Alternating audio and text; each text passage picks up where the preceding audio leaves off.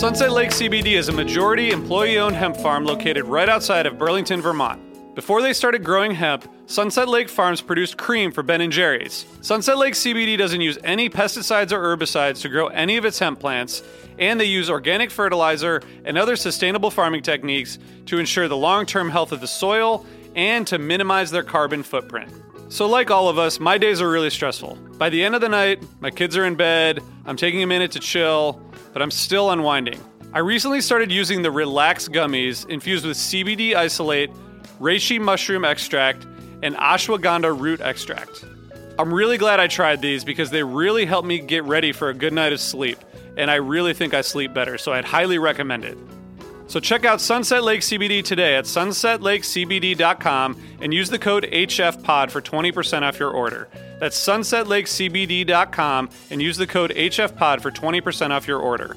Farmer-owned, Vermont-grown, Sunset Lake CBD.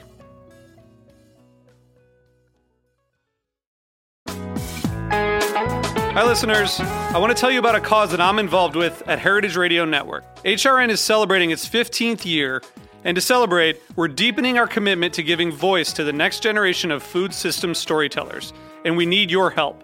Our internship and fellowship programs help activate new possibilities for underrepresented and underestimated young people through experiential journalism, audio engineering, and production training.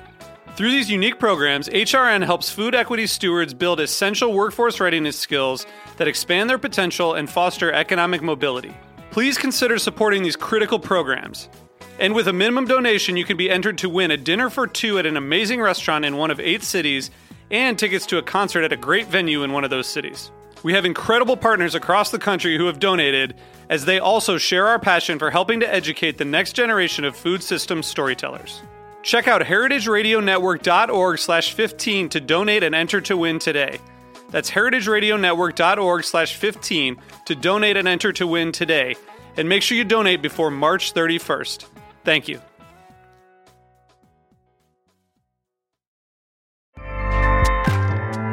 Acast powers the world's best podcasts. Here's a show that we recommend.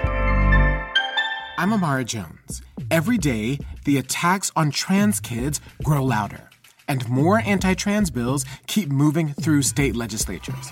In this season of the Anti-Trans Hate Machine, we're going to illuminate how the right wing has fueled these bills by generating a breathtaking and wide-ranging disinformation campaign. It's spreading like wildfire on the internet. It's then being discussed by families and churches. None of this is an accident. It's a strategy to delegitimize trans people and create a world where our existence is a question. Subscribe to Season 2 of the Anti-Trans Hate Machine, A Plot Against Equality, wherever you listen to podcasts. Acast helps creators launch, grow, and monetize their podcasts everywhere. Acast.com.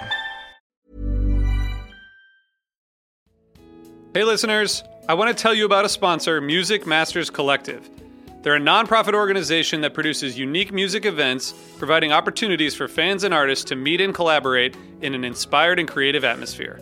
Every week, they host different events, all with the opportunity to learn from world-class musicians like Oteil Burbridge, Trouble No More, former members of the band, Milk Carton Kids, Nikki Glaspie, Bill Frisell, Sean Colvin, and many more.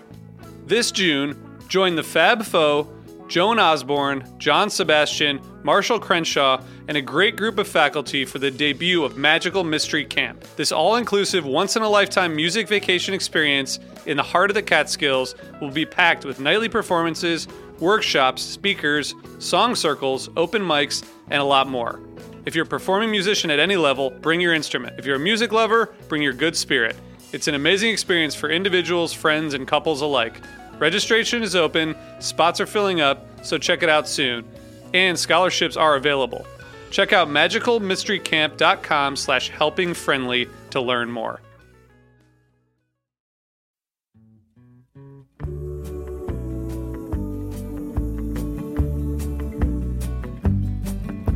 I went to a garden party to reminisce with my old friends.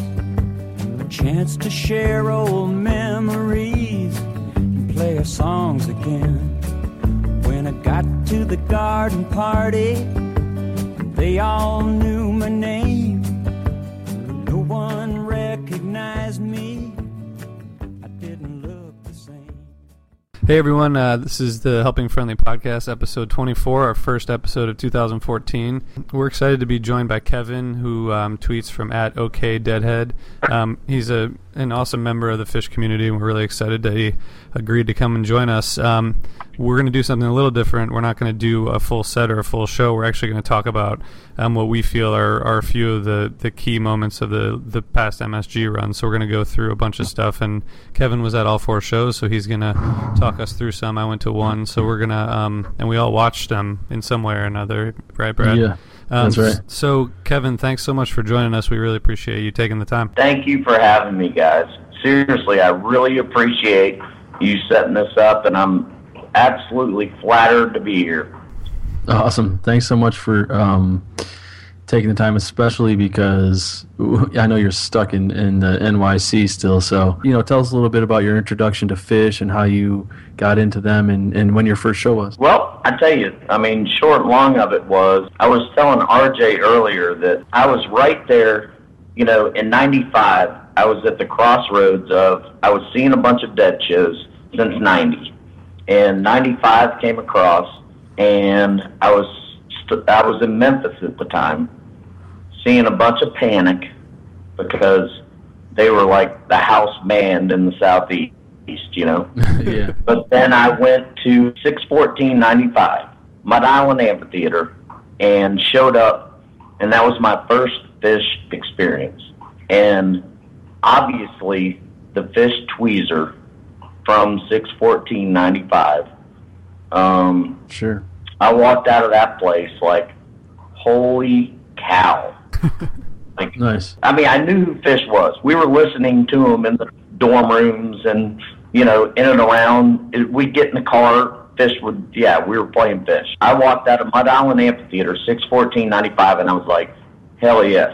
I like what I'm hearing. And then That's awesome. It just fucking rolled from there. That was your first show. You had a little bit of an introduction to him, it sounds like, but would you say that was your it moment, right away at that first show with the tweezer? Or that was not my it moment. What would you say it was? Moment. My it moment was Big Cypress. Okay, sure. Went to Mud Island, right? I was so convinced. The next day, I went to Lakewood in Atlanta. Okay? Saw the Bowie, the famous Bowie. And then I rolled from there, Walnut Creek. I basically took mom and dad's money and rolled through 95, seeing a shitload of fish. Awesome. And but it wasn't until Big Cypress where I was like, hell yeah. It was like, I'll put it to you this way. I'm 40 years old. Big Cypress was the best weekend of my entire life. That's pretty amazing, man. And I've heard you're not day. you're not the first Hands person down. I've heard say that. I saw some good dead runs, and I've seen fish, 100 whatever many times since Big Cypress. But that weekend was incredible. It was absolutely spot on. And what's funny, people don't think about it, but that was like the first big festival. It wasn't a festival at the time, quote unquote, but that was the launch of the festivals. And those guys that they're out of New Orleans, I can't think of what their name is, but they started doing a bunch of the festivals and everything. That was like the start of the start right there. Nice. And it's been great ever since. Like minimal lulls seeing fish ever since then. I haven't had many since 6/14/95, honestly. Even when they were down, they're down. I went through the 03, the oxy or whatever. I hate using that word. Yeah, but it's... Don't quote me on that. No, but it's true. Yeah, but it's true. But I tell you what, another one of my favorite shows was Greensboro Coliseum, March 1st. Yeah, I was at that show too. 2003. I was at that The show. It was a heat. good one. Straight up, there you go. Straight in the middle of the Oxy War. Mm-hmm. That show crushes. It was awesome. It was fun. Yeah. So, people bitch, moan about, this, that, and the other, but Like, I find I look for the silver lining in fish, and when they're up there on stage, there's always the silver lining. I mean, always. Yeah, it's Well, true. what was one of your favorite runs? Obviously, 95 really caught your eye and took you through, but did you see Fall 95? Did you see... One of my favorite runs, probably. Well, I'll throw a handful up there. You ready? Yep. Fox Theater, 95, November of 95, 3 nights, huge. That was a fun freaking time because, mind you, at the same time, I was seeing Panic at New Year's at the Fox. Like, okay. 97, 98, 99. So I snuck Fish in there, but that run was absolutely stellar. What else would I throw up there? Shit. I tell you what, McNichols, 2 nights at McNichols, 97 or was that 98? Yeah, 97. 97, yeah. Amazing. 97. I'd throw that up there. That was fantastic. That was like great 2 nights. I mean, awesome. Like if I had to pin it up there. And then, quite frankly, I would jump to 2013, 2012, 2013. Yep. Nice. Dick's runs, unreal. Literally, I would skip from there to hitting the Dick's runs. Dick's runs were awesome. But I will also say, let me backtrack there. Winston-Salem, Hampton, 98. Freaking, that sure. was a fun run. That also was released on CD. And Sugar Daddy, I mean, that was fun. That was a fun little extravaganza. But no, I would jump to Indio, California. Out. Oh, no shit. 8? Yeah, that was fun. But I tell you, I don't think you can describe what they're doing in 2013. I saw it start to happen in 2012. I saw like 10 shows in 2012, okay? I'm guessing they're about somewhere around there. They were graduating. And when 2013 rolled around, it was like, hell yes. And the whole thing is like, it's amazing music, man. Yeah. Trey gets it. Paige gets it. They're all on the same page. You know, Trey's not trying to be cute. You know, he's still, the whale call's still there, you know. It's freaking great stuff, man. 2013 is, I would say that's where it's at, man. Yeah, that's funny. Yeah. I mean, Brad and I, we've talked about that, and I think that what we probably agree is, like, I go straight from, I mean, I don't think they've been playing. And I saw the whole, I don't think they played as well as they're playing now since 97 or maybe 98, but it's unbelievable. not even close. I mean, it's like night and day. It's unreal. But we'll talk a little bit more about 2013. I guess first we wanted to just ask, you know, you've been you have a lot of followers on Twitter and you've been active in the community for a while, and you started I think you started the Fish listening party, right, a few years ago. PTL, with Bob, Barefoot Bob. Yeah, tell us. Soul. Yeah, we've talked about that before. Well, Kevin, tell us a little bit about how you started, you know, your getting involved with the Fish community online and where you think it's going and where, you know, where it's come to now and where it's going. I'll give you the 5-second version. I joined Twitter and I don't even know when. Whenever it first came out, right? I had a random guy who followed me, direct messaged me. And the guy's name was Barefoot Bob 2. And ever since then, like, we exchanged phone numbers in that same DM back and forth. We were like, hey, let's start doing this listening party on Friday nights, you know? And he was married with 2 kids, so we had to do it so that, you know, like his kids were in bed, his wife was in bed, you know. Yes. So we started doing the PTLP on Friday night. We got the website, fishtlp.com, off GoDaddy. And, him and I started doing the PTLP. And next thing you know, like, there's a shitload of people taking part in it. And it was a blast. We did it and then he called me that summer. He had told me about he had a growth on his tongue that he was worried about. It was starting to affect him. Like, piss him off, like eating, chewing, and whatnot. He called me and said, "Hey, I'm going to the doctor today to figure out what's up with, this thing on my tongue." And then 6 months later, Barefoot Bob was dead, and it was tragic. And I got to be very good friends with him, and I went to his funeral. It was awful. Man. And he's a good guy, and a lot of people know Barefoot Bob. It's crazy. He was a good dude. Sorry not to get teary, but I miss that.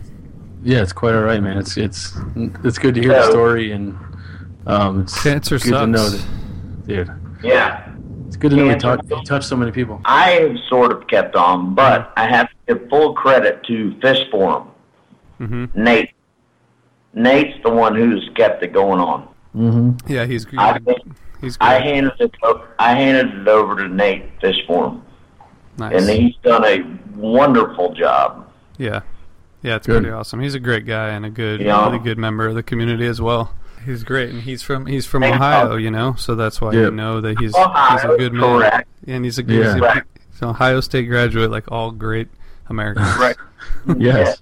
I spent the whole New Year's Eve run with basically Nate. Love Nate. Oh, that's great. Awesome. Some people say, and I can't wait till Nate hears this, but some people say that Nate is my doppelganger. Wow. Oh, really? Yeah, I can see it. You guys both have pretty awesome beards. I'll tell you that. I'm just, it's kind of funny. But, yeah, it is funny. Yeah. Well, but Nate is the one, though, to clarify. He's the one who rejuvenated the Fish listening party. Yep. Yeah, and he's done a great job, and it's really, really fun. I try to take part in it when I'm at work or whatever, It's really but fun. also, when Bob and I started the Fish listening party, it was pre-Jeff Lang Fish Tracks. Okay? Oh, Yeah, so, good point. yes, Jeff Lang was not in the picture. Okay? He had not made it out of his basement yet. Yeah, and I hope he hears this, too. So I was uploading shows. We were using Ustream.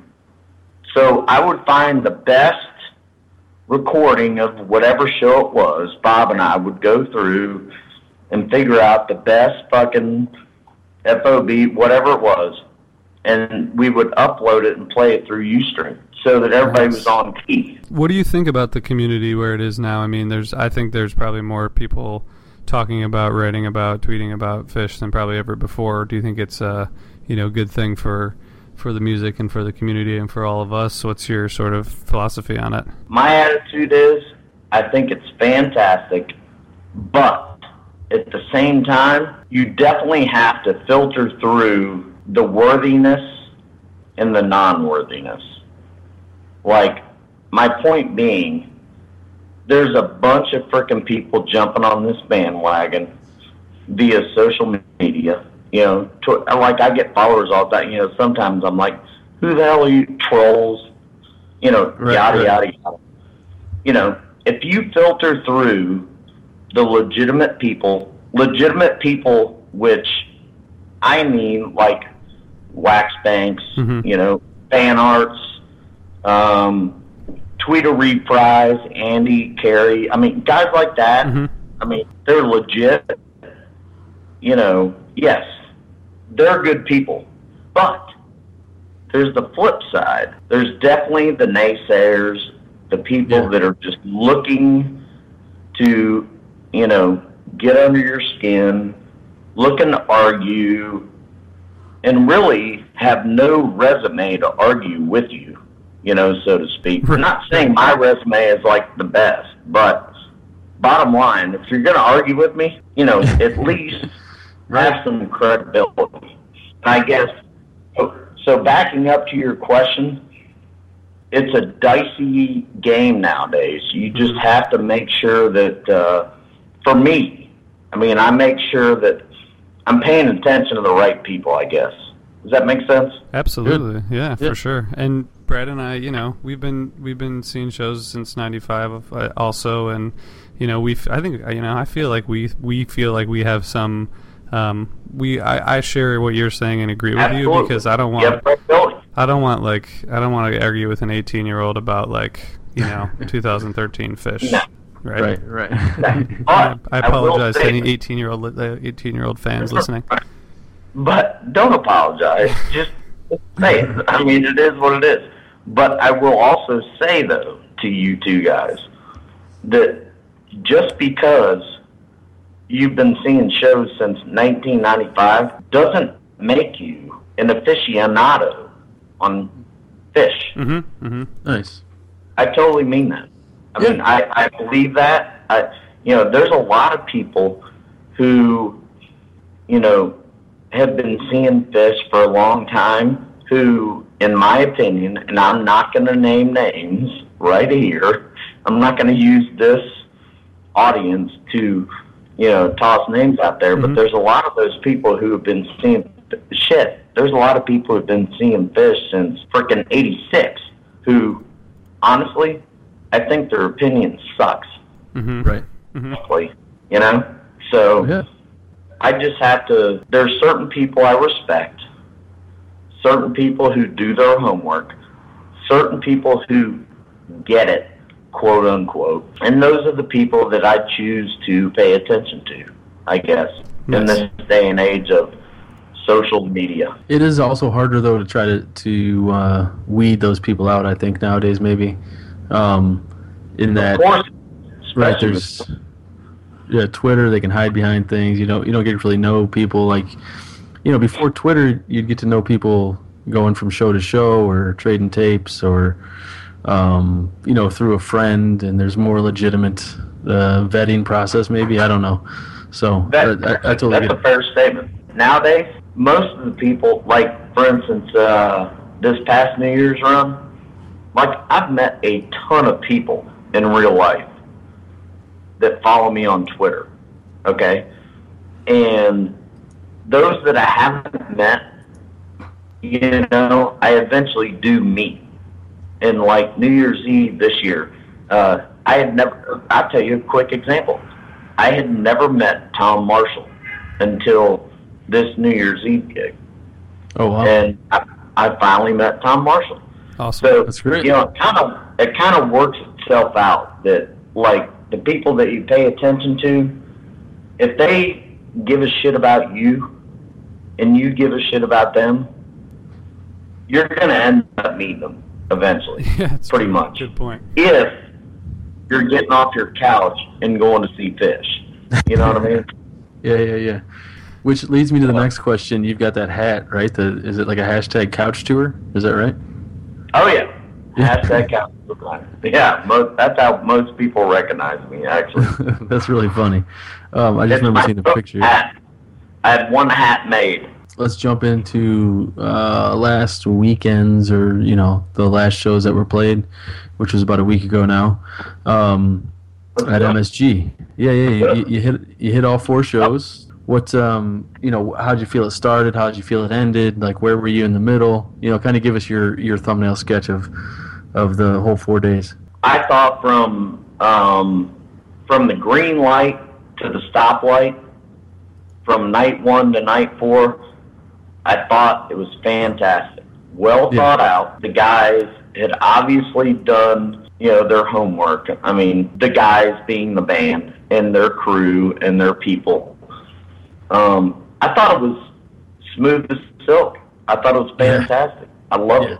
I mean, no two ways about it. I mean, I didn't think there was a whole lot to bitch about, I guess. No. What about, there was a lot of chatter about no covers, but of course, obviously the band didn't say anything about it, but I thought that was really a statement by the band. We're going to play, right? We're going to play 4 nights in a row on our 30th anniversary, and we're not going to play another goddamn song from anyone else, right? I mean, to me, of course, there's arguments about who wrote what. And they pulled it off. Yeah, it was all amazing. Things you could argue all day. Right. Yeah, they totally pulled it off. We're talking, how many sets is that, RJ? 9 sets, right? Is that right? Yeah. Yes, yep. 0 cover. How cool is that? Pretty insane. That's pretty freaking cool. Yeah. I mean, yeah, you guys rock. is pretty much the way I looked at it. I went to I only saw 1229, but I think I watched the others, and Brad, I think, watched all of them, right, Brad? Yeah, I did, unfortunately. I mean, the 1229 show, I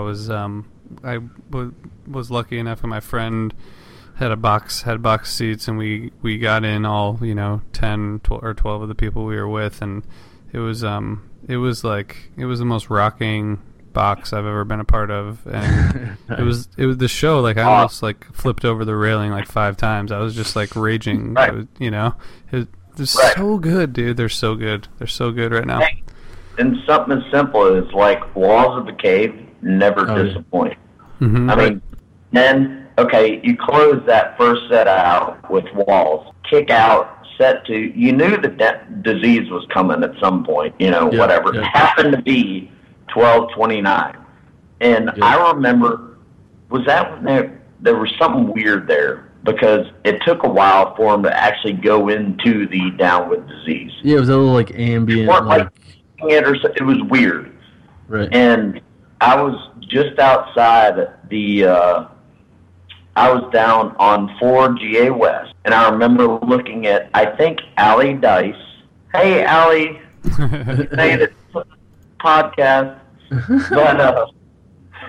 But I remember looking at like, hell yeah, okay, right. This is about to be ugly. And then that DWD in the Carini, that was solid. And then the wave. Insane. Yeah, and then a wave. I mean, gotta love them. Yeah. Man, here's the thing: the Down with Disease was really cool. I thought it was just great. But then that Carini, I think, is like one of the best Carinis ever. Just from my couch or whatever. God, it was like the emotion. It was intense. It was like deep and dark. Yep. And I couldn't get enough of it. As we said at the beginning, we're gonna actually play 3 full songs with jams that we love from this run, and then we're gonna play the full set of set 2 from 1231 as well. Kevin, you were there, and Brad and I were watching from home, and it was really awesome to watch the set 2 get set up at set break, and it was a great set, and we're gonna listen to it and break it down. But can you just sort of set the scene for us? What it was like, at once set what ended and people started realizing what was going on. Can you talk a little bit about what that was like and where you were and stuff? I was like right there at the front of the bus. Oh, wow. Yeah, I was right down there. I was Mr. Minor was down there. I was with Allie Dice again, another shout out. But Minor, Allie Dice, yeah, we were all right there, like, at the front of the freaking bus. When I saw that come rolling out, I was like, okay, this is cool. Now, I will tell you, here's the weird part about the whole thing, in my opinion. I spent 4 nights, walking into floor GA West on that left side, on the page side, right? I walk into the gem set, and who's facing me? It was not Trey. It was Mike. Nice. The way they flipped the top of that bus, they totally whirlwinded, and it was a completely different setup, obviously, but Mike was facing us Trey people and Page people. He was facing that, like, if you walked in on that left side, 4GA West, you typically were looking right at Trey. Page was over there, but it was a Trey section. Sure. But on that gem set, you walk in, fucking Gordon is sitting there looking at you, just lumping away. That is which awesome. I thought was very, very, very interesting. It was intuitive. It was a complete flip. All right, so let's get right into the music then. To start, we're going to play The Chalk Dust and The Ghost from 1230. Awesome. We'll listen to that right now. But before we do that, we'll also, as always, ask you guys to review us on iTunes, give us a shout out there. It helps us out a lot. And hit us up on Twitter or email. Our Twitter's at HFPod, and our email's helpingfriendlypodcast@gmail.com. We're here with Kevin, and we'll hit you on the backside of this Chalk Dust from 123013.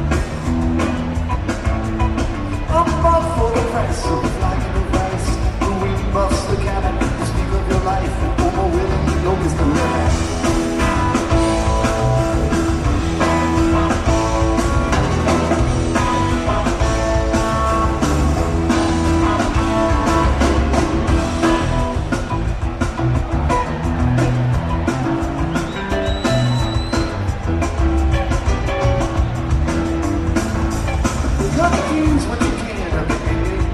You revise your despise. So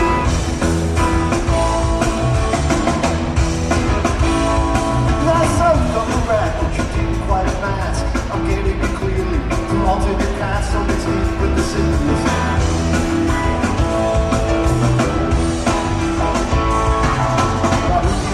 All the facts and I learned when I sat in the chairs and listened to torture and chalk just to mess up my tongue. Boss,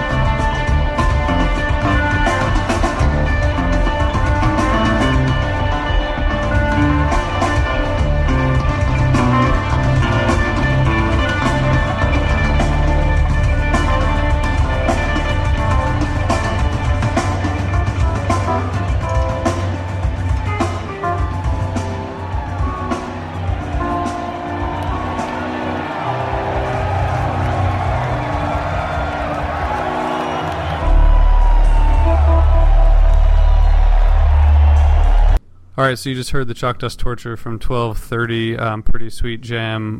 We're gonna break it down a little bit. Kevin, you this was your sort of first choice when we were talking about songs to play from the run. Brad and I watched it on the television, but you were there. Tell us a little bit about how awesome this was and some highlights for you. I tell you what, bottom line, fantastic. And the minute 5:20 mark came around, I was freaking sold, because Trey officially announced to the fish world that the whale call is still in his arsenal. Okay, Yes. He got his new little Christmas toy, you know, that thing, I don't even know what it's called, but he was, you know, doing dials over there on the right. It was like a little side table or something weird, whatever. Yeah. And Mike Hamad actually could probably tell us what that little extravaganza was, whatever that toy.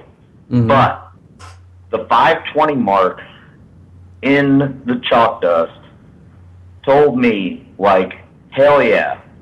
I don't give a shit about toys. You know, I've got of course I have a new thing, obviously, to my right. This is Trey talking. But guess what?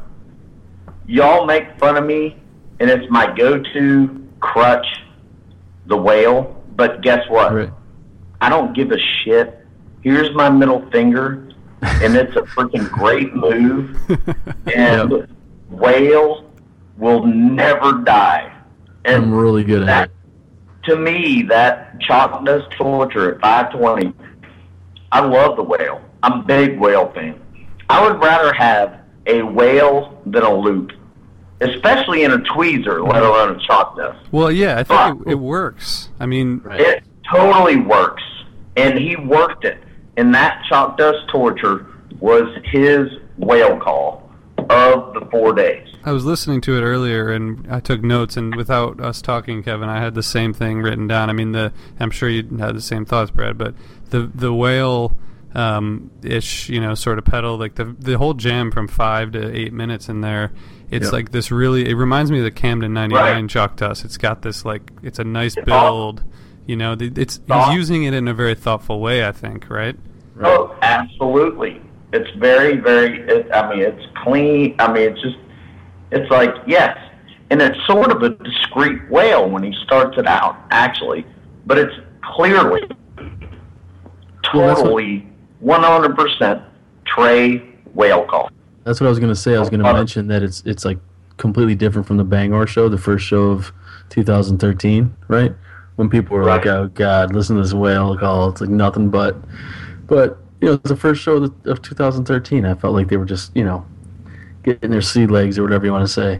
And here at the back end of 2013, he's like, "You remember when you were bitching about this?"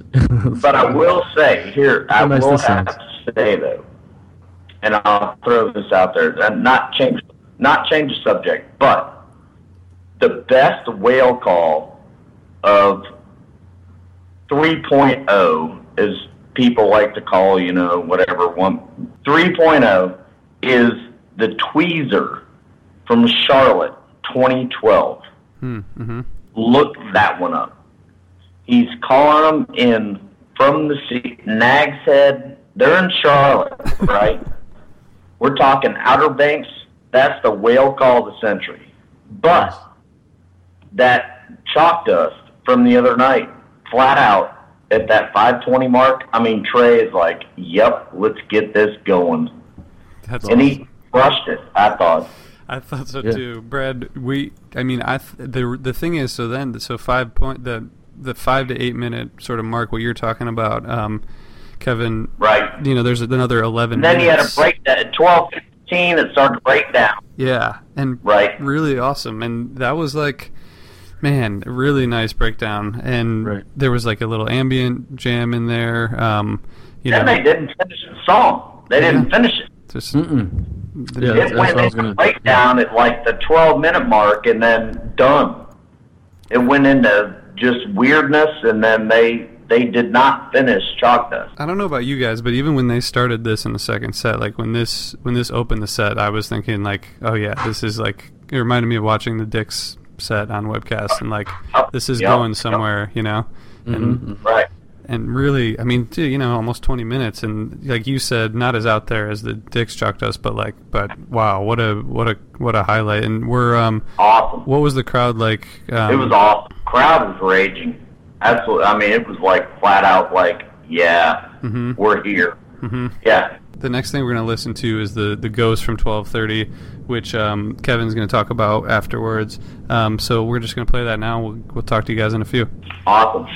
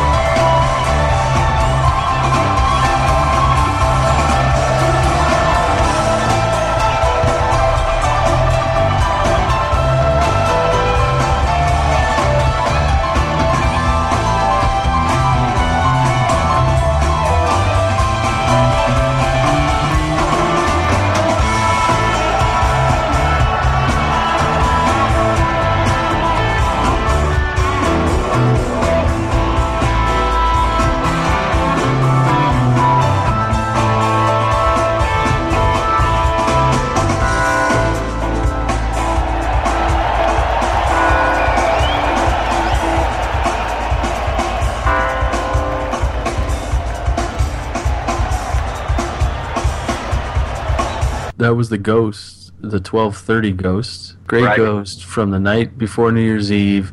I thought it was well placed. I thought it was groovy. I thought it was great. And Kevin, I know you've got some points you wanted to share about it. I thought it was basically the vacuum-packed Ghost of the century, pretty much. I mean, you're only talking, what was it, 9 minutes, 10 minutes, maybe? Yeah. What was it? I don't even know what it was. But Yeah, nine, it's the almost- 4:17 mark. Yep. 9 minutes. Okay. Trey, 4:17 mark, freaking crushes. Blatant. I love Santana. Trey is like sitting there saying, I love Carlos Santana. And that 4:17 mark is the Oyo Como launch. I mean, it's awesome. Freaking That's great. It's like awesome. halfway through. And it goes from there. And that's basically where that Ghost carries through the whole, and it's subtle. It's blatant then, but then it becomes more subtle. But it is a total Ghost Santana, like feel. The whole, the tune is based on Oyo Como Va. I'm telling you. Yeah. Mark my words, chalk it up. I'll be a dick about this one. Well, it reminded me of a lot of the 2013 Ghosts in that, most of the Ghosts this year haven't been super long, but when they play it, they make it count, and there's really no wasted notes at all. It's power punch. But, though, a lot of the 2013 Ghosts don't have I don't want to say they don't have a direction, but they don't have Central. there's not a theme. There's zero theme. Yep, fair. This Ghost totally is a Santana theme, hands down. No two ways about it. I won't argue that till the day I die. Well, and I'd like to point out that beforehand they played Devotion to a Dream, right? They went Chalk Dust, Mike's, Devotion to a Dream. A lot of people hate it. Oh, man, were people were saying the Devotion to a whatever. Dream, killed it. But no, man. Yeah, I thought it was Guess what, though? I got news for you. Trey's little jump along solo and Devotion to a Dream, I love man. it. Sign So good. me up. I dig Yep. it. Yeah, but there could have been a better placement for it. I will agree. Nate, fish for him. I agree. Could have Yeah. been a better placement. It's fair, but come on, this I was is arguing with him the other night. yeah. I mean, it worked, there's always a better. Well, no, that's not true. There's not always a better placement, but Well, you can always argue, whatever. It's fish, man. They're going to do whatever they want. When I was on the floor I was GA West, like all 4 nights, and when that Ghost started, I looked around. That whole entire place was like, oh, yeah. like, here we go. Yep, here we go. Yeah. Nice. And they went. And that was a great moment, actually. Yeah, and Very here's the good thing moment. too. You can bitch about Devotion to a Dream beforehand, but the Weekapog was affected by the Ghosts too, right? The Weekapog that came out of it, because I thought it was like awesome. yeah, And it was really good, but it started slow. Yeah, and then I think there was a simple out of that, which was cool. Yeah, you're right. Which it was a 10-minute simple that didn't have a lot of fluff, but it was a good simple. So next thing we're going to do, we're going to hop right into set 2 of New Year's Eve, 12:31, the Jump Truck set. We're going to play that real quick, and then we're going to talk about it. Sweet.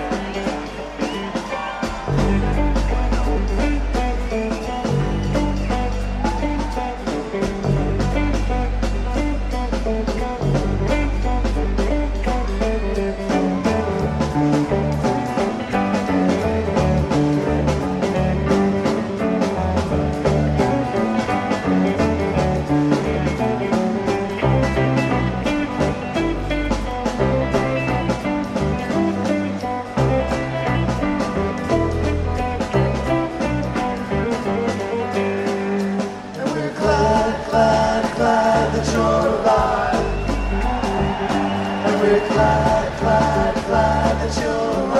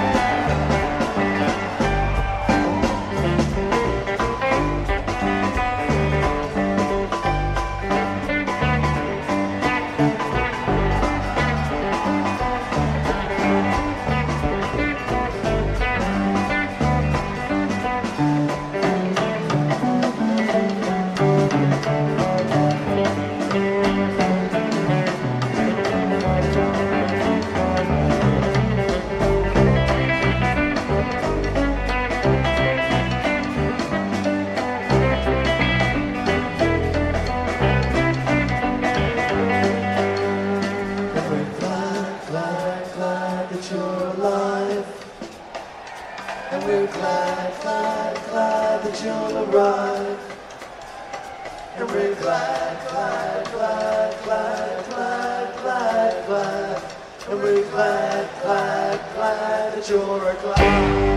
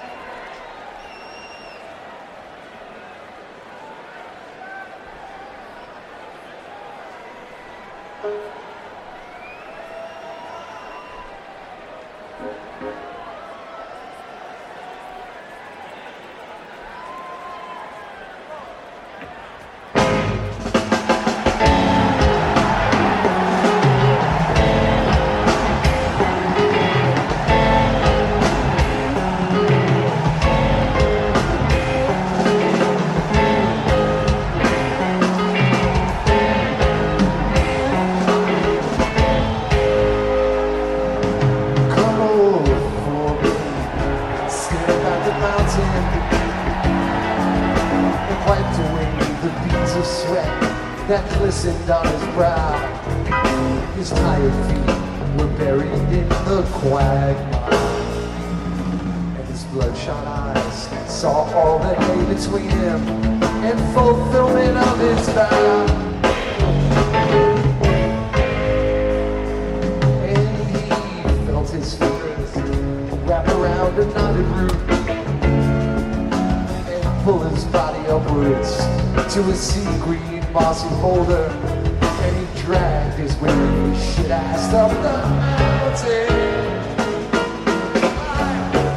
So slowly,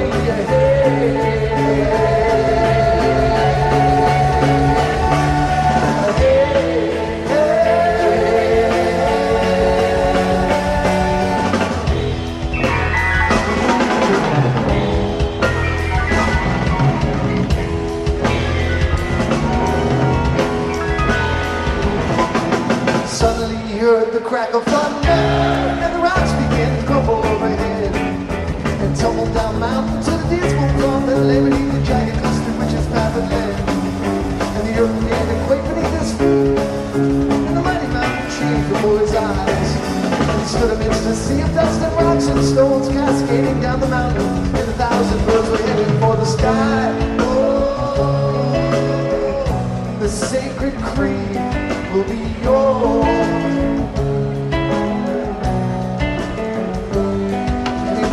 Till tomorrow, the sacred creed will be yours. Now, yours to seize and to obey.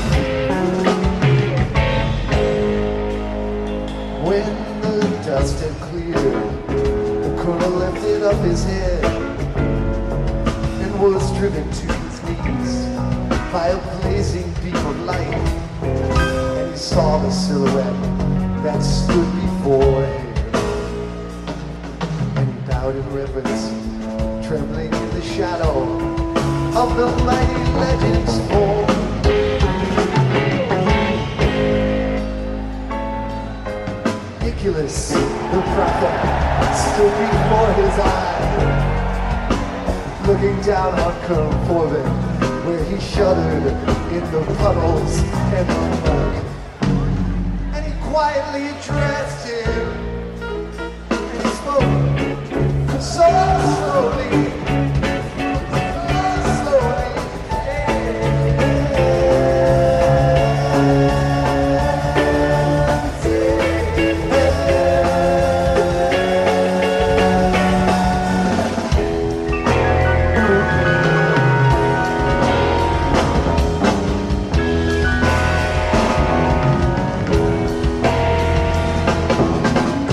And I know why you've come here. I'll help you with your quest to gain the knowledge that you lack.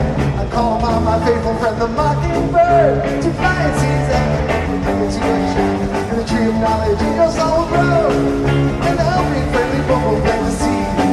But I warn you that all knowledge seeming innocent and pure becomes a deadly weapon in the hands of avarice. The sacred dream will be yours. And if you wait until tomorrow, the sacred creed will be yours to devour, yours to seize and to obey.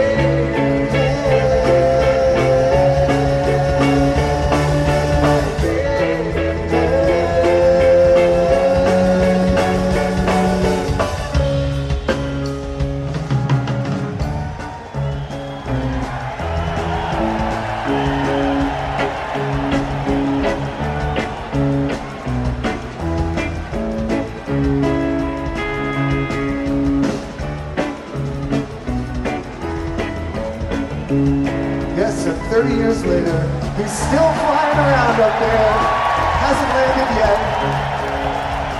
The famous mockingbird. There he goes. Right now.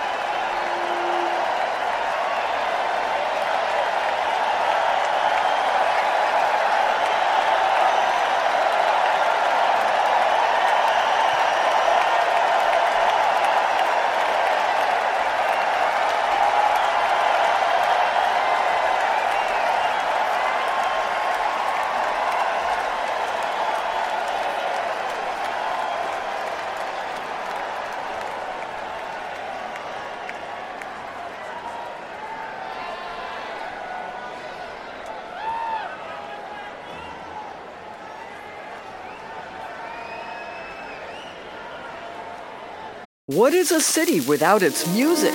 The legacy of the New York Philharmonic is incredible. Nearly 2 centuries of history. That's a lot of music and a lot of stories. I was sitting on stage for the very first time thinking, I can't quite believe this is happening. Join me, Jamie Bernstein, as we explore the history of the New York Philharmonic. It's the NY Phil Story Made in New York, a podcast about a city, its people, and their orchestra. Listen wherever you get podcasts.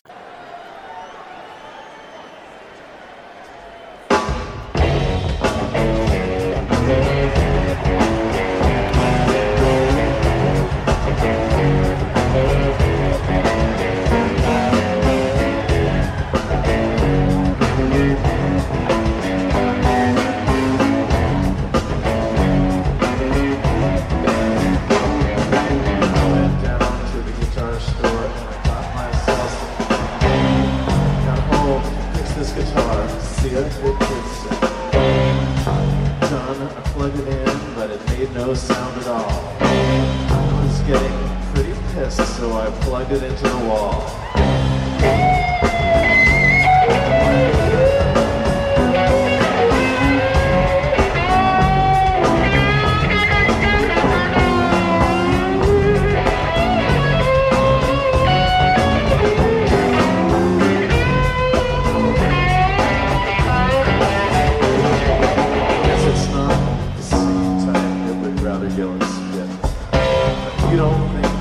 This guitar, you're really asking for shit. So when I get mad, I get red, and then I start to steam. This guitar is gonna fuck your face, because it knows how to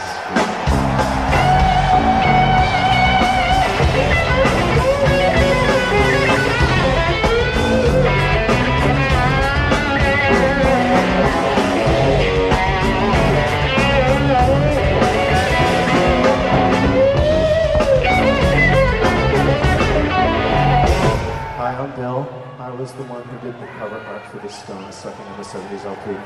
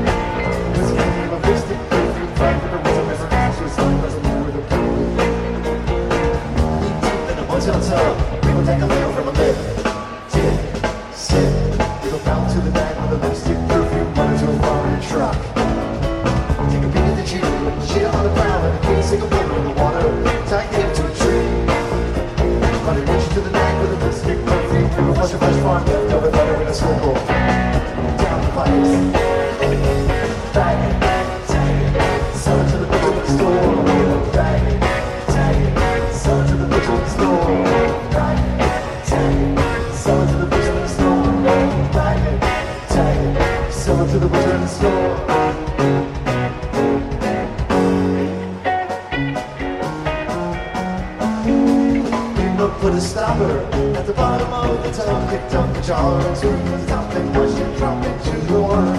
A little scoop of plaster mix, some coffee grounds and mud, and then she stirred it with a ladle that her grandmother had bought her. Threw in a pile of melted wax, a 4-foot and a hoof, apple core, worms galore, can of some corrosive, coconuts and chloroform, some liquor and some corn, toxic waste, a purple paste, she hoped was not explosive.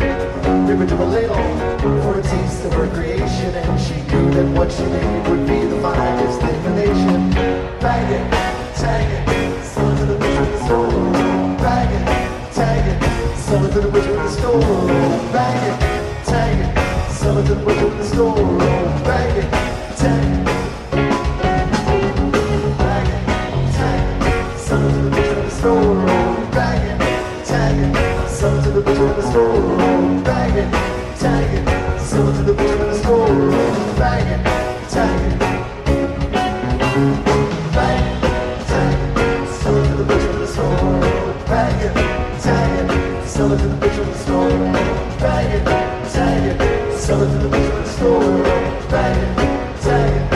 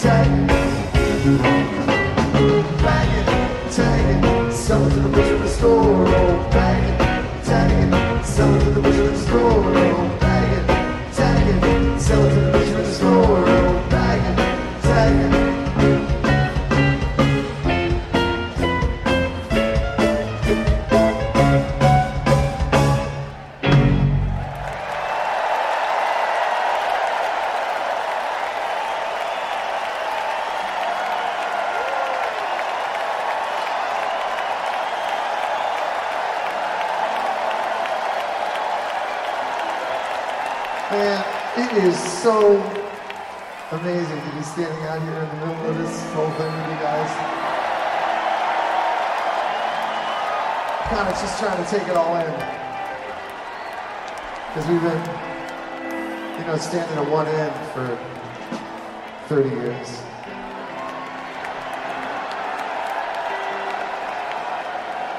Just trying to get our message across to you. That's what we do up there.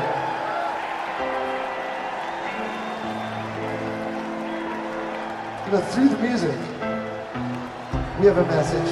We have a message that we like to try to get to you.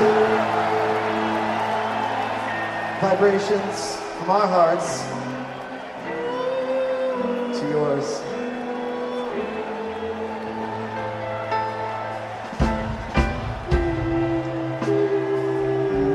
It usually works.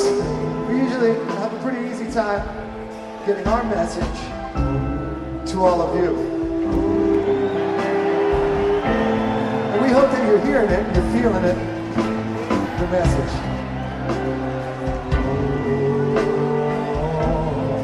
You guys all feeling it? You're feeling the message?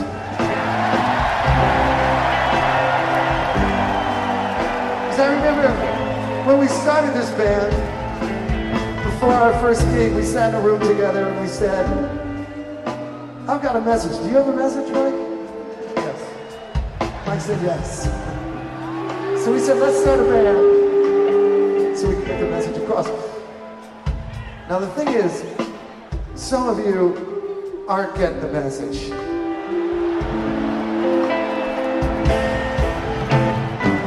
And it's pissing us off. So, we're here tonight, in the middle of Madison Square Garden, to give you the fucking message.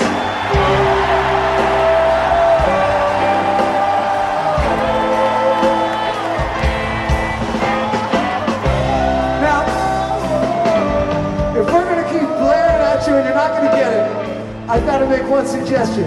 If you can't get it from us, there is a book that you can all read. And in that book, you'll get the message. That's how we got it in the first place. You won't find this book in Barnes & Nobles.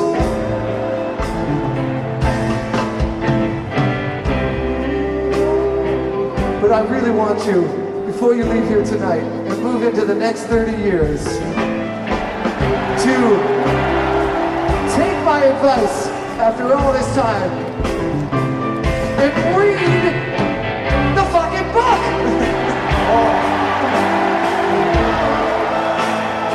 Okay, like I don't know how long we can keep saying it, but I'm looking around, and I'm thinking a lot of you have not read the book! See it. And this isn't just any book. So I'm going to tell you, you've got to find it. It's the book that's written. I think you know who it's written by. You know who I'm talking about. You've got to read it. Because it's written. It's written by the one, the only, the man who wrote the helping friendly book. His name is. He's the one and only. He's the one who wrote the helping friendly book. Read it. Read it. Read it. Read it. Read it. Read it. Read it. Read it. Read it.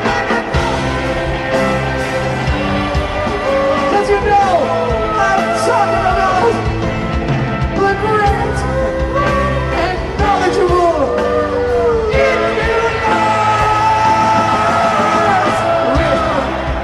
the great and knowledgeable Nicholas.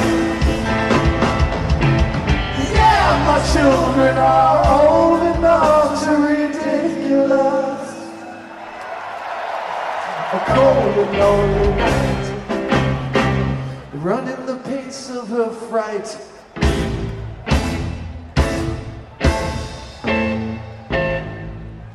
Look at her face tonight.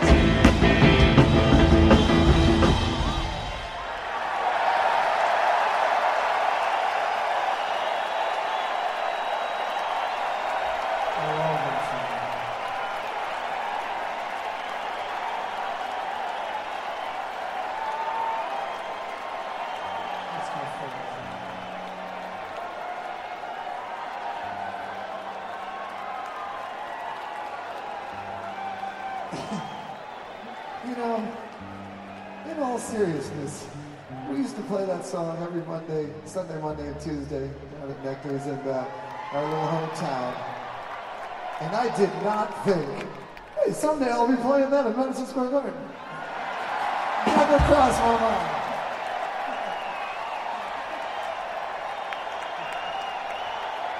Yeah, life is weird.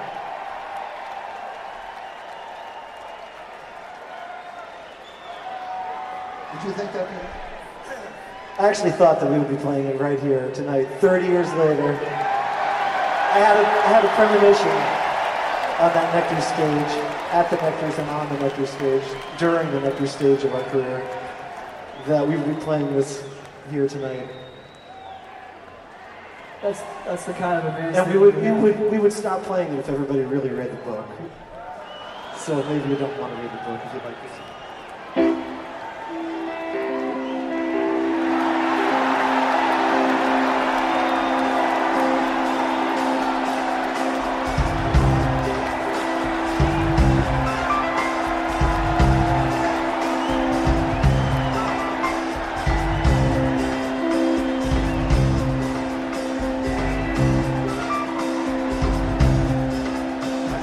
Through the corridor I came upon an aging knight who leaned against the wall in gnarly armor.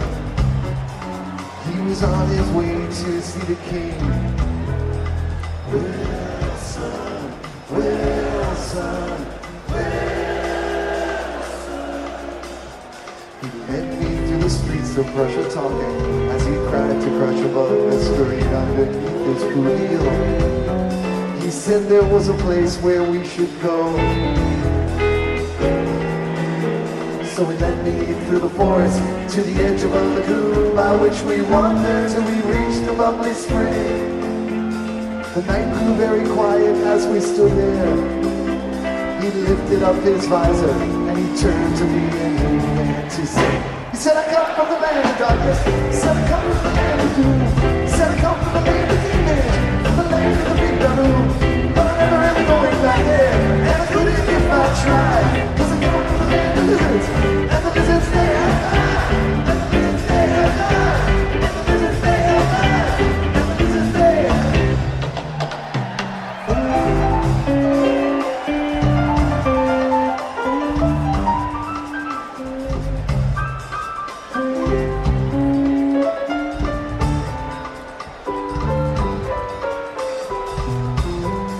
Told me that the lizards were a race of people practically extinct from doing things smart people don't do.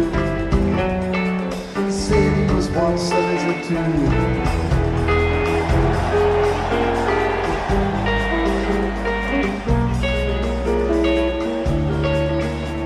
His name was Rutherford the Brave, and he was on a quest to save his people from the fate that lay before them. Their clumsy end was perilously near. The lizards would be saved, he said, if they could be enlightened by the writings of the helping friendly book. And all of pressure only one existed. And Wilson had declared that any person who possessed him was a crook. He said, I come from the land of doom. He said, I come from the land of demons, from the land of the big baboon. But I never am going back there, and I couldn't if I tried, 'cause I come from the land of lizards, and the lizards they have died, and the lizards they have died, and the lizards they have died, and the lizards they have died.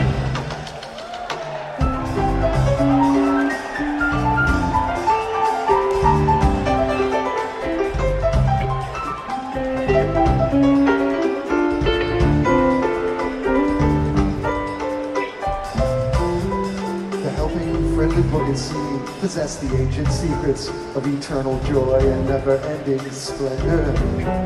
The trick was to surrender to the flow.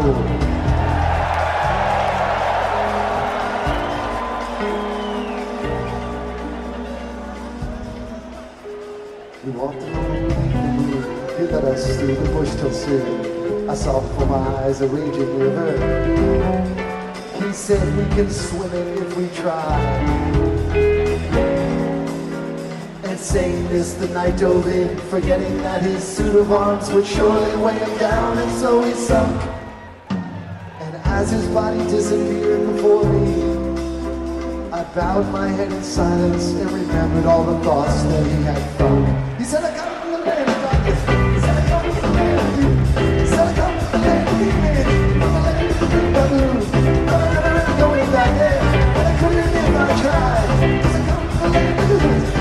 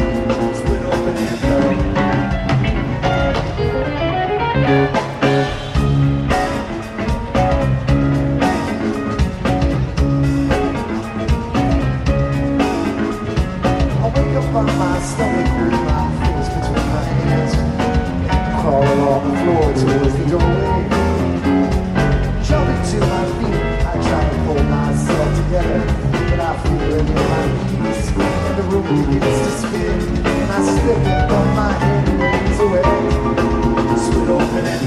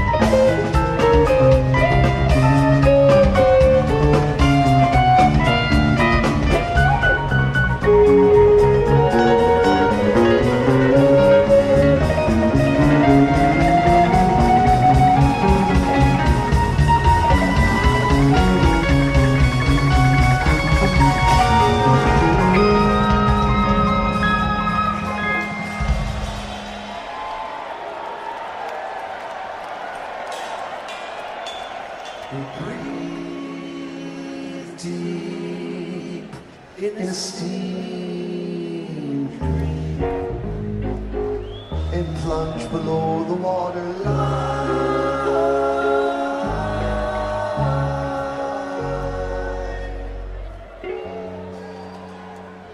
Down, down, down, down, down, down, between beams to the gloom.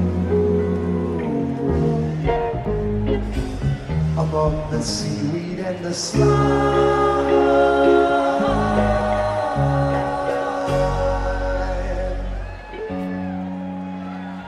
Down, down, down, down, down. Melt, split open and melt. Split open and melt.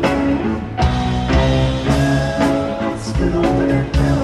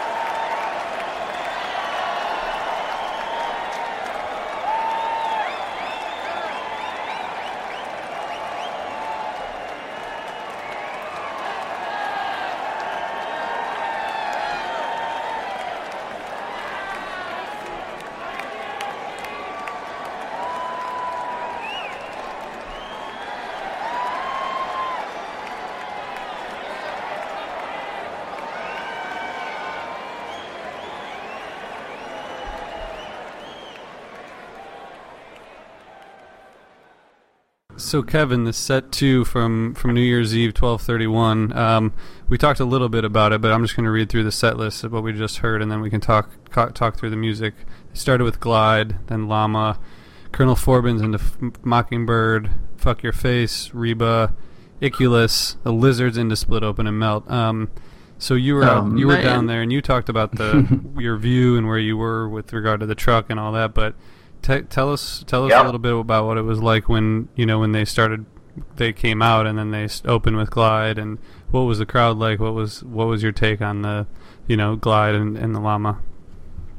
Crowd was rocking, and if I remember correctly, I know I was with Allie Dice, and Minor was right behind me too. Mm-hmm. But I thought my whole entire assumption, or like takeaway of that whole set was that I thought it was weird that Mike was, the way they flipped the stage, I know I mentioned this earlier, but where Mike's facing us now, okay, like he was totally thumping. I mean, that was cool. Like, I was not on Mike's side the whole weekend.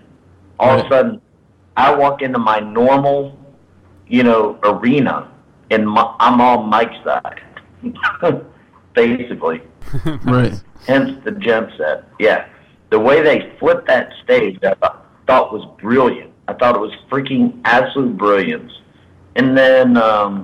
so do you usually try to stay on one side or the other, or do you is just your tickets? I'm a mover. I'm a shaker. Yeah. That's right. Typically on Mike's side. But that weekend, though, I was coming in on the left side. I was coming in on Page's side, just the way the tickets worked, where they shuffled me, whatever. And for me to get over to Mike's side, it was like, I just never did it. I'm lazy, I guess. But then, though, to close it out with the Split Open and Melt, I thought was fucking brilliant. We knew it was coming. We knew the Split Open and Melt was somewhere. Yep. I told my wife. I told my wife when I watched 12/31, and I called the Split Open and Melt like almost every time there was a break. I was like, first set, I was for sure. I thought I was going to close the first set, and then once the end of the second set, you knew it was coming at some point. Mm-hmm. And pretty good. Yeah. Like they didn't get too far out there with it, but it was good. They did. That whole set too was not like that crazy. Mm-hmm. But I tell you one thing that I did think was cool was that they snuck a Reba in there. Yep. Which was pretty freaking cool. Yeah, how did you like that one? I thought that was nice. Susie Drano. Susie Drano liked that, by the way. How did you like that Reba, Brad? Brad and I talk about Reba a lot. And actually, before, Brad, I know I asked you a question, but before I finish asking it, I will remember that last week or 2 weeks ago we talked about 12/31/93. And the Reba from that show, and this is 20 years later to the day, another New Year's show, and they play a Reba. What did you? I tell you what, I figured out that Jemp Records, the Jemp set, which we're talking about right now, but Jemp Records was founded in 2005, I believe. Okay. The first record they released, Jump Records, which is owned by the guys. Mm-hmm. The first record they released was 12/31/95. Mm-hmm. Oh, nice. Mm-hmm. Pretty fucking cool. With another amazing Reba. Yeah. But bottom line is, it's just more irony and more thought process that these guys, they don't sit around and jerk one another off.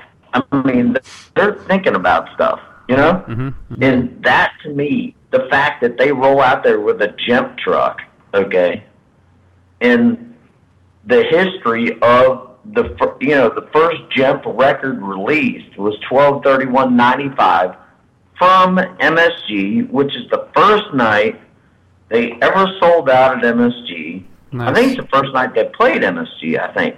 Is that right? They did play the night before New Year's in '94, but this was only their second show there, right? Okay, there you go. Pretty amazing. Yeah, correct us. But I'm just saying, there's a lot of subtle irony in the Gent truck there. Well, you know? Well, let's talk a little bit. And actually, sorry, before we go there. So, Brad, what was your take on this Reba? Because I want to talk more about the subtle irony. Here's the thing. I think you and I talked about it, or somebody. I was glad when the third set came around, they get back to like their rigs and their whole up to date what they're used to using. Equipment. Because I liked. I mean, don't get me wrong. The nostalgia, the history, everything about the second set was really awesome. And I was on the edge of my seat and on my feet, actually, in my living room, which is weird when you're by yourself, but. It was really awesome and really fun. But so that being said, I thought the Reba was just that. It's kind of an old school Reba. I thought it was beautiful, but it didn't have that like beautiful peak into I what call it the analog Reba. Analog Reba, yeah. So it was good, and I love them. And I thought the whole set itself was better than just like one Reba. You know what I mean? Like all the songs together really. If you think about it, what an old school set. We've played 93 shows, we played earlier shows on the podcast, and I mean this is an old school set with a llama at the beginning, or Forbin's Mockingbird, lizards. People were crying during that's so yeah, that's awesome. Literally.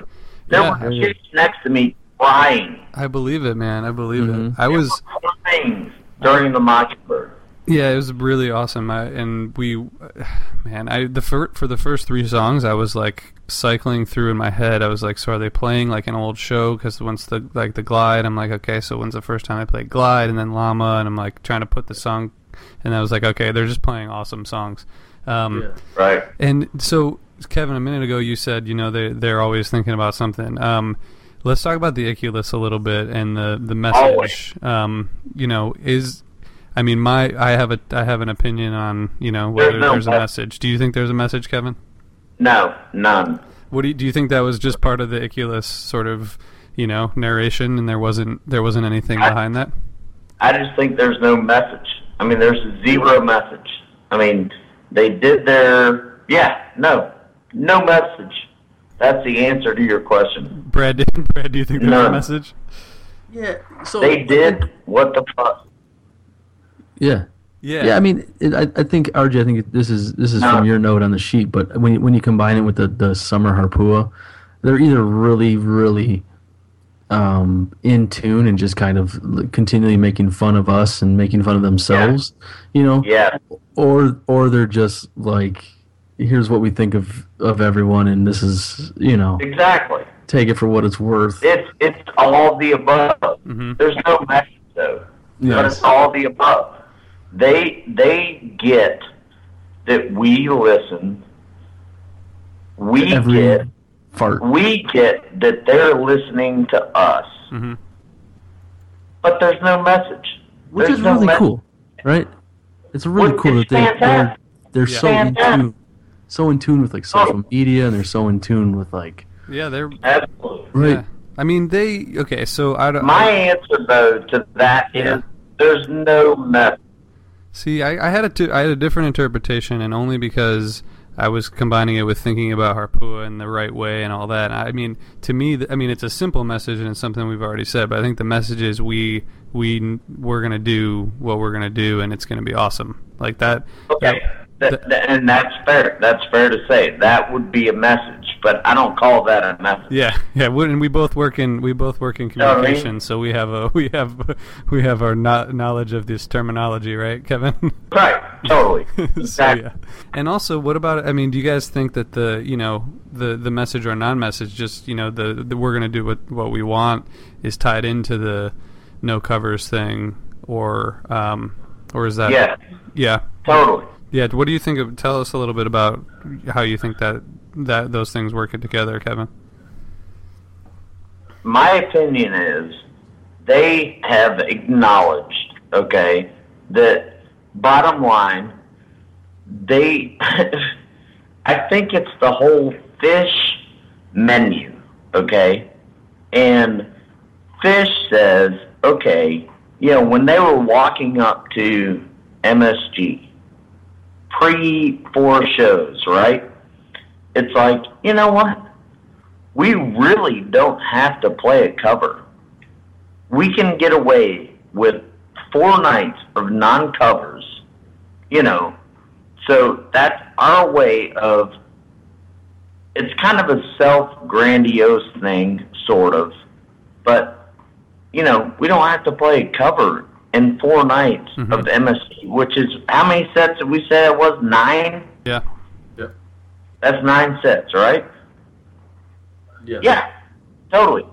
And they freaking did it. So, I don't know what message people are looking for, or whatever. You can take set 2 from 12:31. There's no message. It's part of, Game Hens, but it's not Game Hens. I mean, it's freaking stupid. They basically are up there saying, hey, guess what? We fucking rule nowadays. Yep.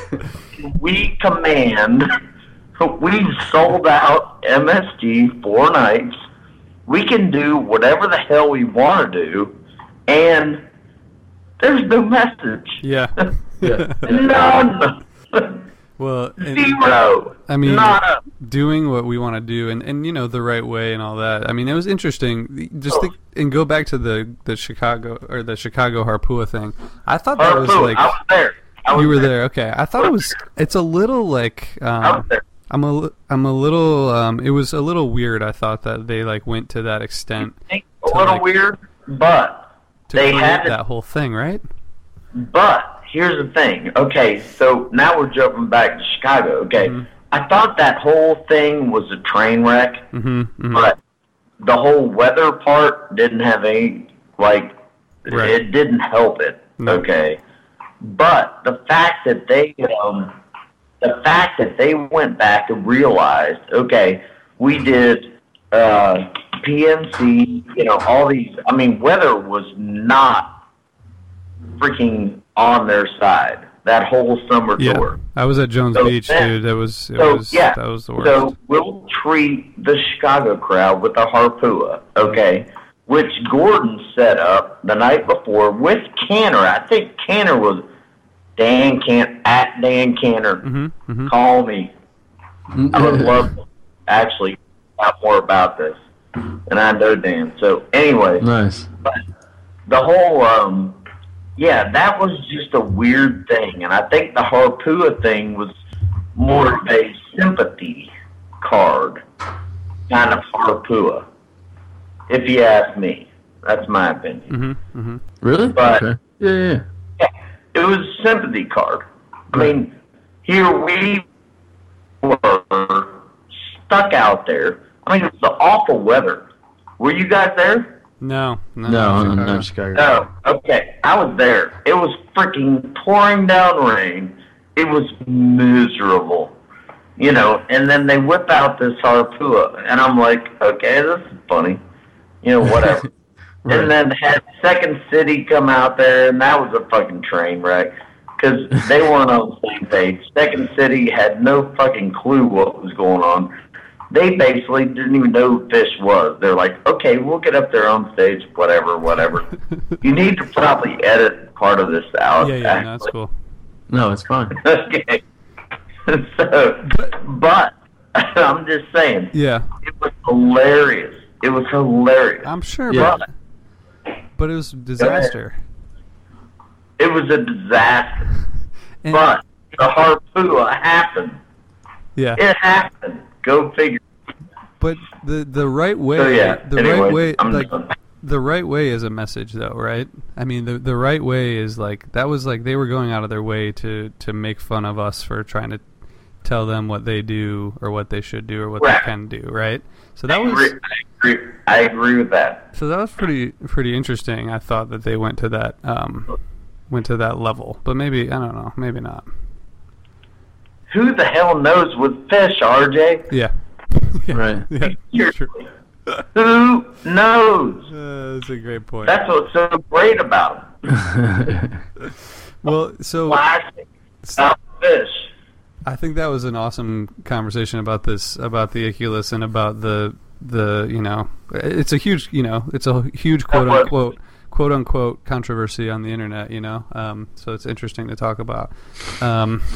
The lizards. So you mentioned the Split Open and Melt. They close with. They played Lizards before that, and then into Split Open. I love the Lizards. I think it was a good placement. It seemed like the crowd was super happy to hear it in that kind of an intimate. Yeah.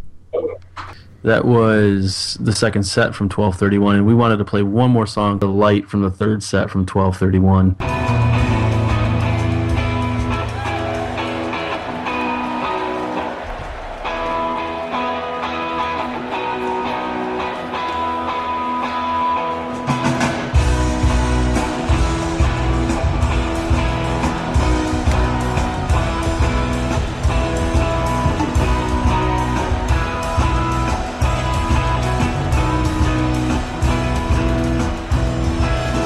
I can't see the light between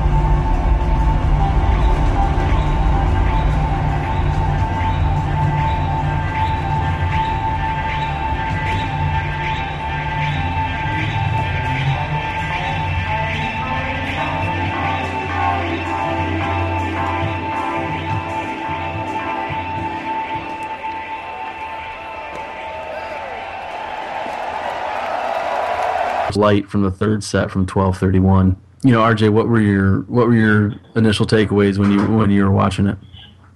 I mean, you know, this is clearly a song that they love playing, right? Right. I Yep. mean, and I think maybe it started with Trey loving it, but you know, they fucking love playing this song. A lot of different jams that they kind of cycle through. What was your take on this Light? The fucking Light was, I thought, honestly, it took me out of that arena. I thought it was the absolute highlight of the 4 nights. Take the Chalk Dust, Gem Set, whatever. I thought this Light, especially Fuego into the Light, I thought it was freaking money. Yeah. I thought it crushed. I don't know if it's a Dick's Light, you know, yet. I haven't listened to it enough, but this was a great Light. Bottom line. Nice.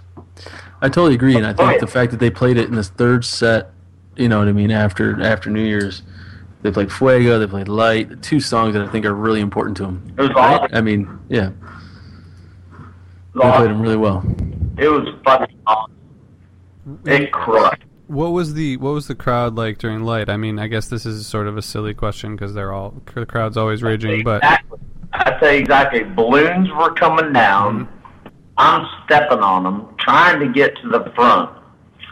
Couldn't even get to the front because I'm like mounting through balloons. I mean, and confetti. There were confetti piles like left and right. Like it was like a freaking task to get to the front of the stage. All right, and but I finally made it to the front of the stage. And I sat there and watched Trey during this Light. I was right there in front. Like, this probably was the most dead center moment of the 4 nights that I ever had. Or that I had this 4 nights. Nice. And Trey crushing it. Yep. I mean, just awesome. I mean, good shit going on right here. and he loves, you know, they love playing the song. I mean, that's like yeah, they do. They do. People hated on it at the beginning, but then I think whatever. Fuck those people. Yeah, those people suck. Those are the 18-year-olds that we've been talking about. Yeah, that guy's a fucking asshole. No. But they go through. They start with there's a real up. I feel like a lot of lights like go into this like uplifting sort of jam, you know, the Bliss jam, and then it gets funky, and then then it gets sort of ambient. But there's a lot going on there.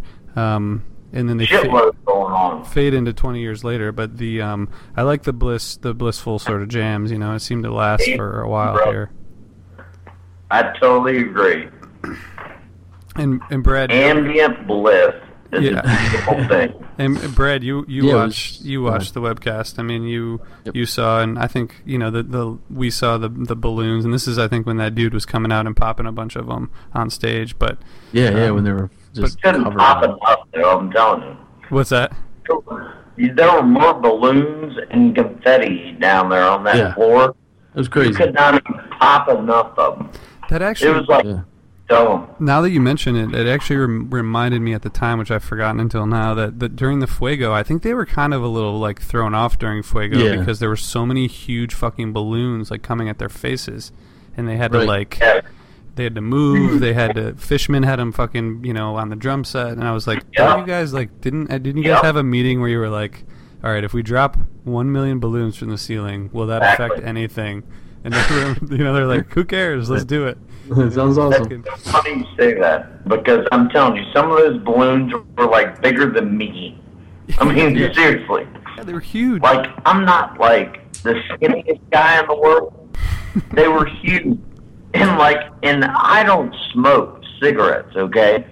So I didn't have like a lighter, the fucking pop these balloons. So I'm making my way through the confetti and the balloons, without a cigarette, okay, for starters. Yeah, just pop these balloons. Shit, I started looking around. I'm like, dude, somebody help me. Freaking, let's start navigating that. I'm lost. But you got this up should there. be the Titanic. Let's freaking light this shit up. Like, get it out of here. But it wasn't happening. And you got all the way to the front, which sounds pretty. Oh yeah, finally I made my way to the front. But I'm telling you, it was like a freaking process. That's good though. There's distractions for others, right? All the elbow swinging, we're distracted. So, Kevin, at the end of these, we always go through. We don't. Let me do that over. So, Kevin, at the end of these, we always wrap up by kind of talking about who we thought was the MVP from the show. But since we played just a couple songs and then the full set from 1231, why don't we talk about who we think is the MVP from MSG generally? So the MSG MVP, Kevin, for you is whom? Band member? I don't even know. They all were. That's good. I mean, I can't say that one was better than the other. They literally, and you know what though? That sums up my whole point of 2013. They are all on the same page. Every one of them. Every one of them is like Voltron. Totally dialed in. Whoever they're just, every one of them is MVP. Nice. They're dialed in. Fishman was money when he needed to be. Mm-hmm. Page when he needed to be. Fucking Gordon, of course. I mean, he fluffs when he needs a fluff. I didn't just like RJ. I didn't mean that negatively. No, but I mean, and Trey crushes. I mean, yeah. I would say that sums up 2013. Mm-hmm. They are all MVPs, and I can tell you that if you go to 2003, we could backtrack. There's definitive, Trey's the MVP. Yeah. Fishman's the MVP. Mm-hmm. 2013, every single one of those motherfuckers are the MVP. Nice. They are back on the same page. Good, and man. It is so great to hear. It like freaking touches me like nothing. I love it. It's awesome. I'm glad totally you dialed in. Totally dialed in. Dude, that's a great. So that's my answer, I guess. Fair enough. Yeah, I think it's a good answer, and I'm glad you could share it with us. And I think it kind of sums up the way RJ and I have been talking about 2013 too. Just really great bands, all on the same page and all that kind of stuff. So, but for me, and I'm gonna jump in line, RJ, is that I think it was Trey, and I think because he has a lot of these erratic thoughts. You know what I mean? That he kind of. The band helps him put it together, and I'm sure there's the behind the scenes people who help him put it together too. But I think he comes up with, and this is just speculation. I think he comes up with a lot of this stuff, and kind of obviously directs the set list and where they go. And I don't think he's stuck out musically so much, but I felt his hands and all that. Yeah, but totally agree with that. But I don't think Trey is near as erratic as he used to. Which I think is making what 2013 is. Yeah. He's less erratic. Yep. In my opinion. Well, I agree with both of you guys. Totally less erratic. I think, and Brad and I talk about this a lot, and Kevin, on this show, and you've done the listening party for a long time.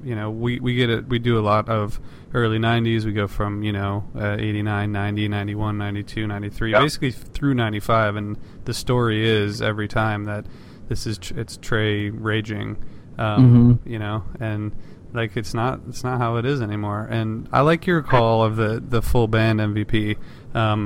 Because this entire run, it seems to me, was about the four of them and the music they make together, and the 30 years that they've been doing it, and that's that's the whole point, right? And that was kind of the point of the Jump set. It was like, this is our I agree. celebration of us together. So sweet. Yep, exactly. And you know what's funny? The funny thing is, if you really want to put it down in a nutshell, this band, and going back to the original point, this band would be nothing without Trey. Yeah.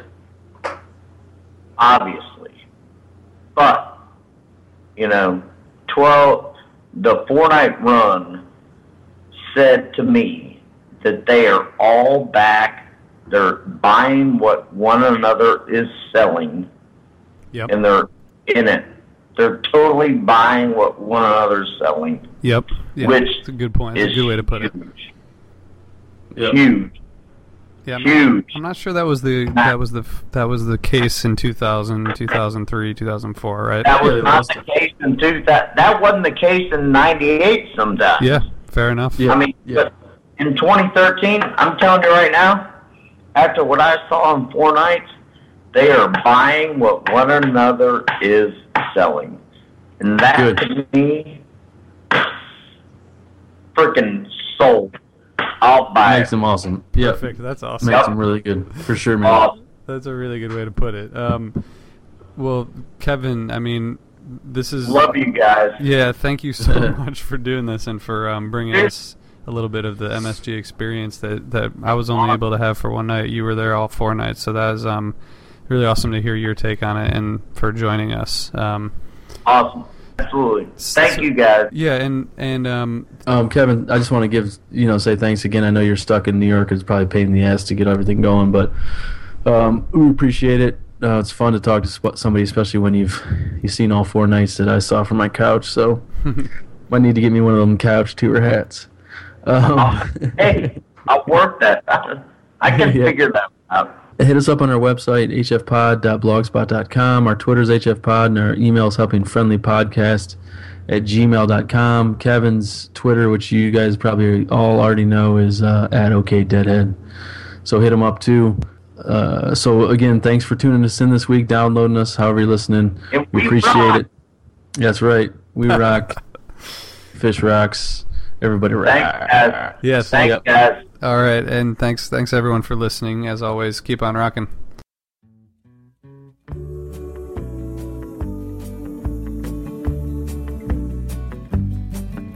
I went to a garden party to reminisce with my old friends. A chance to share old memories and play our songs again. When I got to the garden party, they all knew my name. No one recognized me. I didn't look the same.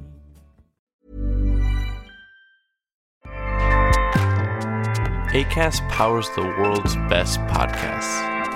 Here's a show that we recommend. I'm Amara Jones. Every day, the attacks on trans kids grow louder, and more anti-trans bills keep moving through state legislatures. In this season of the Anti-Trans Hate Machine, we're going to illuminate how the right wing has fueled these bills by generating a breathtaking and wide-ranging disinformation campaign. It's spreading like wildfire on the internet. It's then being discussed by families and churches. None of this is an accident. It's a strategy to delegitimize trans people and create a world where existence is a question. Subscribe to Season 2 of the Anti-Trans Hate Machine, A Plot Against Equality, wherever you listen to podcasts. Acast helps creators launch, grow, and monetize their podcasts everywhere. Acast.com. Welcome to us talking about our podcast for a minute. What's the name of that podcast? That's Axe to Grind, and right now you're going to be getting a little taste of it, right down to the shaky microphone and all. And my name's Bob. And my name's Patrick, and usually we're joined by Tom. Tom's the best. Tom has a real grown-up job that requires him to be at work, but we talk about decidedly not so grown-up things like hardcore music and things that people that like hardcore music tend to like. So that could be the latest shows, revisiting classic material, talking about the new classics, all the little dorm room nonsense that you imagine from a niche music podcast that you either love, want to love, or hate. Yeah, imagine all the emotions that you have towards a genre that has impacted your life, and then condense them down to an hour to 2 hours a week. So triangulate your speakers, think about jumping off the bed, singing along, dancing like an idiot, and listen to Axe to Grind podcast. Hi, this is Henry Kay, host of the #1 music history podcast, Rootsland. Come with me on a journey to Kingston, Jamaica, where we explore the world of reggae music and the untold stories of some of the genre's greatest legends. From the ghettos and tenement yards where the music was born, to the island's iconic recording studios. We are so excited to team up with Osiris Media, the leading storyteller in music, because as you'll hear, sometimes the story is the best song.